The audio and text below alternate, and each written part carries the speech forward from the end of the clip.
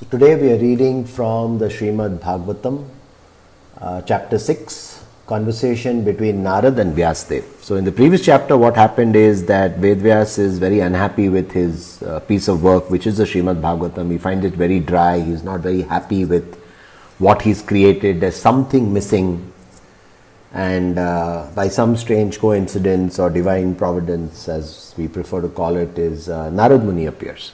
And Vedvyas asks him, he says, you know what, I'm feeling very disturbed. And says, what's wrong? And he tells him, look, this is wrong. And he advises him, he says, the reason why it's so dry and it's not really hitting the sweet spot is simply because you have not talked about the pastimes, the forms, the qualities of the Lord. Once you do that, it will get fixed. So the conversation carries on. So this is the conversation between Narada and Vyasadeva. Suta said, O Brahmanas, thus hearing about Sri Narad's birth and activities, Vyasadeva, the incarnation of God and son of Satyavati, inquired as follows. Sri Vyasadeva said, what did you do after the departure of the great sages who had instructed you in scientific transcendental knowledge before the beginning of your present birth? And as we know from the previous chapter, Narada narrated about how he served these saintly people for a long time, and out of great mercy, even though he says he was not qualified, they actually gave him the transcendental knowledge, they taught him, and that's how he got the knowledge that he is now distributing, right? O son of Brahma, how did you pass your life after initiation, and how did you attain this body, having quit your old one in due course? So he's asking about reincarnation, rebirth. O great sage, time annihilates everything in due course. So how is it that this subject matter which happened prior to this day of Brahma is still fresh in your memory, undisturbed by time? Fair question, right? And we talked about the subtle mind, right? We talked about how the subtle mind goes along with the soul, right? And look at, this is very important what he's saying. He says, which happened prior to this day of Brahma. So that means there was in a previous millennium, there was another Brahma. So this Brahma is different, previous Brahmas are different. And as we actually talked, I think probably in Bhagavad Gita, is anybody who's led a perfect life is entitled to be a Brahma. And there's not one Brahma, there are many, many Brahmas.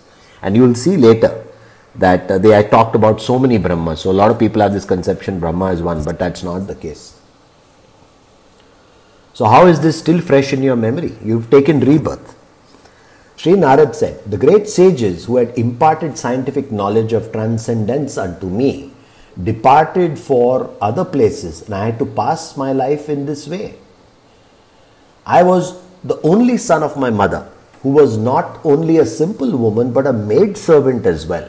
So now this is what we talked about, Shudra, maid servant.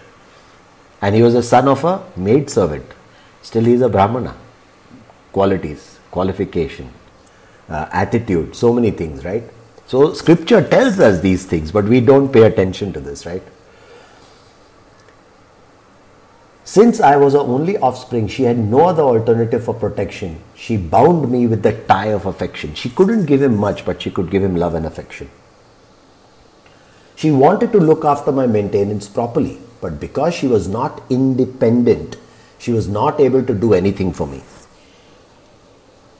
And this is something that, a lot of girls, women, females who work for me, friends, I've met throughout my life, this is one piece of advice I always give them. And that is, a woman should always be of independent means. The moment a woman becomes dependent and her only source is her husband or whoever it is, then she is dependent. She can't lead. Her life's controlled. Education, wealth, all of these things a woman needs to be able to stand on her own feet. That's the way she can command respect. You can't demand respect. You can't demand love. Love happens. Respect is something, respect, admiration, adoration, all of these things you command. So look at this is very, very important, and it's really so essential to understand this. Because she was not independent, she was not able to do anything for me. You think she didn't want to? Of course she wanted to, but she couldn't. The world is under the full control of the Supreme Lord. Therefore, everyone is like a wooden doll in the hands of a puppet master. And who's the master puppeteer? Krishna. He is got that right there. And who was it? Shakespeare who said, all the world's a stage and we are but actors, something like that, to that effect, right? When I was a mere child of 5 years, I lived in a Brahmana school. I was dependent on my mother's affection and had no experience of different lands. Once upon a time, my poor mother, when going out one night to milk a cow, was bitten on the leg by a serpent, influenced by supreme time. So even that he's saying is karma. Time, place, circumstance, reason, season, lifetime. Again, you come back to this whole thing of the matrix of 6, which is a vast topic in itself, and I guess we'll talk about that at some point. I took this as the special mercy of the Lord, who always desires benediction for his devotees.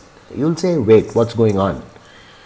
A serpent has bitten his mother, and look at his mood and look at his level of surrender. He's saying, it's okay, the serpent's bitten my mother, influenced by supreme time. I took this as a special mercy of the Lord. So even though it's actually a calamity, and most people will end up, oh my God, what did God do? Oh my God. All of these kind of reactions we have when things don't go right. But look at a surrendered person. Anything and everything that happens, he says, it's the will of God. Now that's not a fatalistic attitude, mind you, okay? It's a level of surrender. I took this as special mercy of the Lord, who always desires benediction for his devotees, and so thinking I started for the north, because he'd never seen other lands, right? After my departure, I passed through many flourishing metropolises, towns, villages, animal farms, mines, agricultural lands, valleys, flower gardens, nursery gardens, and natural forests. I passed through the hills, mountains full of reservoirs of various minerals like gold, silver and copper, and through the tracts of land with reservoirs of water filled with beautiful lotus flowers, fit for the denizens of heaven, decorated with bewildered bees and singing birds. I then passed alone through many forests of rushes, bamboo, reeds, sharp grass, weeds and caves, which were very difficult to go through alone.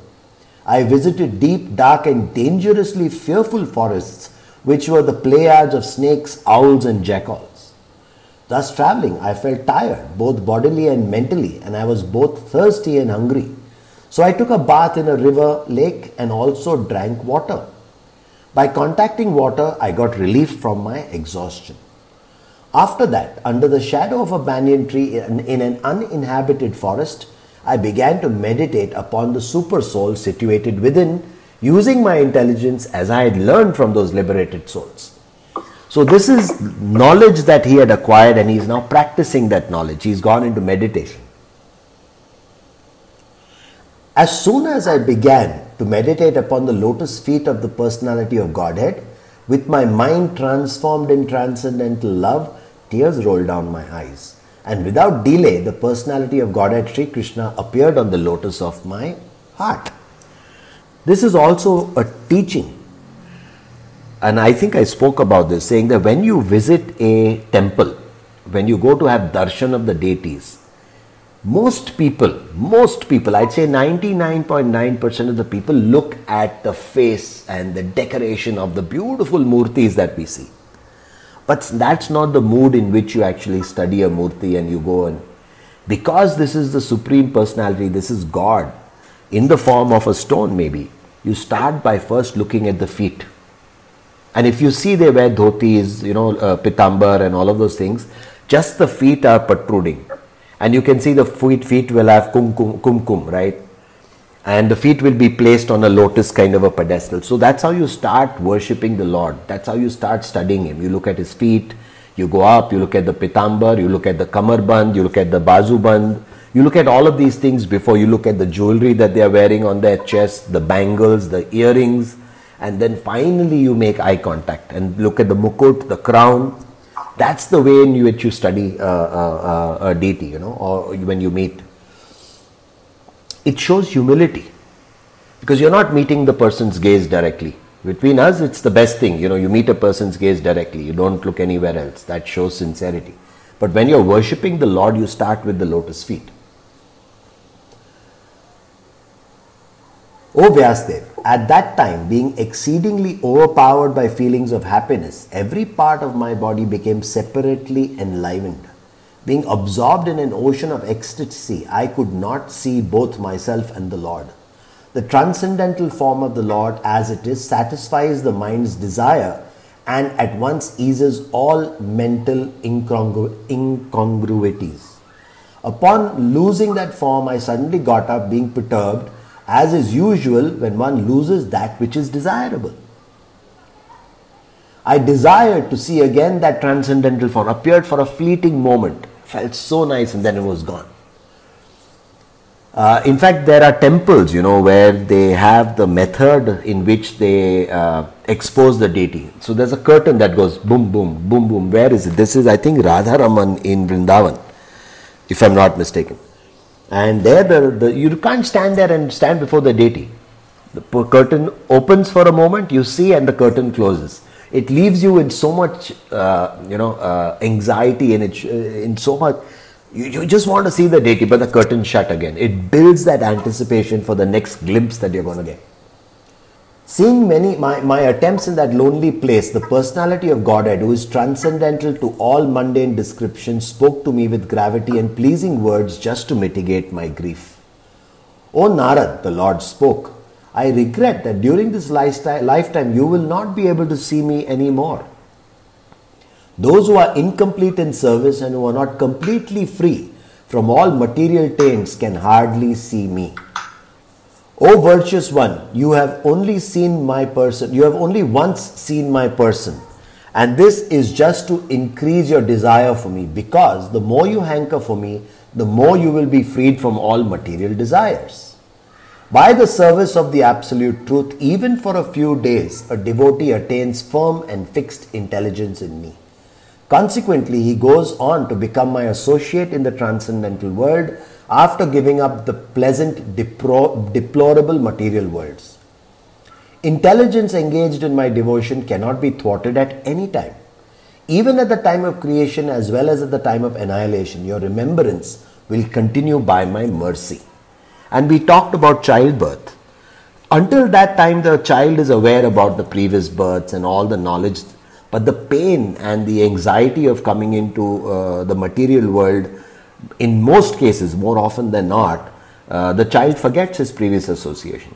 But in Narad's case, he gives him a benediction. Your remembrance will continue by my mercy, he says. Then that supreme authority, personified by sound and unseen by eyes, but most wonderful, stopped speaking. Feeling a sense of gratitude, I offered my obeisances unto him, bowing my head, even though he was not physically present. Thus I began chanting the holy name and fame of the Lord by repeated recitation, ignoring all the formalities of the material world. Such chanting and remembering of the transcendental pastimes of the Lord are benedictory. So doing, I travelled all over the earth, fully satisfied, humble and unenvious. And so, O Brahmana Vyasadeva, in due course of time, I, who was fully absorbed in thinking of Krishna and who therefore had no attachments, being completely freed from all material taints, met with death as lightning and illumination occur simultaneously. Contradiction. Died and born instantaneously. Having been awarded a transcendental body befitting an associate of the personality of Godhead, I quit the body made of 5 material elements, and thus all acquired fruitive results of work karma stopped. At the end of the millennium, when the personality of Godhead Lord Narayan lay down within the water of devastation, Brahma began to enter into him along with all creative elements, and I also entered through his breathing. So that's how he took rebirth. After 43 million, I think that is too many zeros for my comprehension, I think 43 million solar years, when Brahma awoke to create again that is one day in the life of Brahma, by the way. We talked about, one day in the life of Brahma. So 43 million or 4.3 billion, whatever it is, when Brahma awoke to create again by the will of the Lord, all the rishis like Marichi, Angira, Atri and so on were created from the transcendental body of the Lord, and I also appeared with them. Since then, by the grace of the Almighty Vishnu, I travel everywhere without restriction, both in the transcendental world and in the three divisions of the material world. This is because I am fixed in unbroken devotional service of the Lord. That's how he can materialize anywhere he wants to. I don't know whether you guys have heard of this book by T. Lobsang Rampa. He was a Tibetan monk and he talks about astral traveling. It's called the third eye operation and the Tibetans believe it. So when the third eye opens, you can actually physically be present in one place and you can travel astrally to another place. So they've talked about it. I don't know how true it is, but there's a lot of books and it's the subject matter of a lot of study as well. And thus I travel constantly, he says.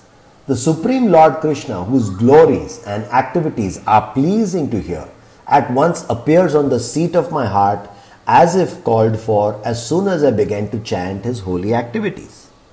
It is personally experienced by me that those who are always full of cares and anxieties due to desiring contact of the senses with their objects can cross the ocean of nescience on a most suitable boat.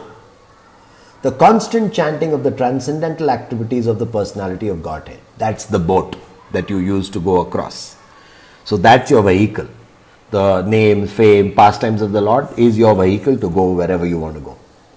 In fact, there's a book by Prabhupada, it's called Easy Journey to Other Planets. And he talks about how you can actually go from one place to another, not within this body of course, but in the process of rebirth. It is true that by practicing restraint of the senses by the yoga system, one can get relief from the disturbances of desire and lust. But this is not sufficient to give satisfaction to the soul. For this, satisfaction is derived from devotional service to the personality of Godhead. O Vyasadeva, you are freed from all sins. And thus I have explained my birth and activities for self-realization as you asked. All this will be conducive for your personal satisfaction also. He is giving him his own experience. He is sharing his experience. Suta Goswami said, thus addressing Vyasadeva, Srila Narad Muni took leave of him and vibrating on his veena, Narayan, Narayan, he used to say, he left to wander at his own free will.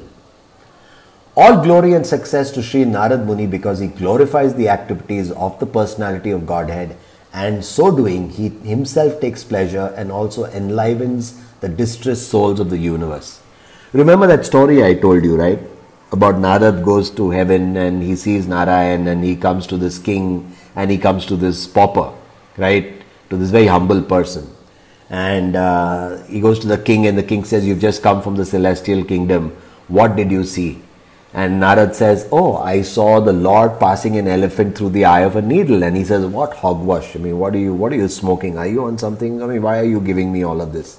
And he goes and meets that poor noble soul.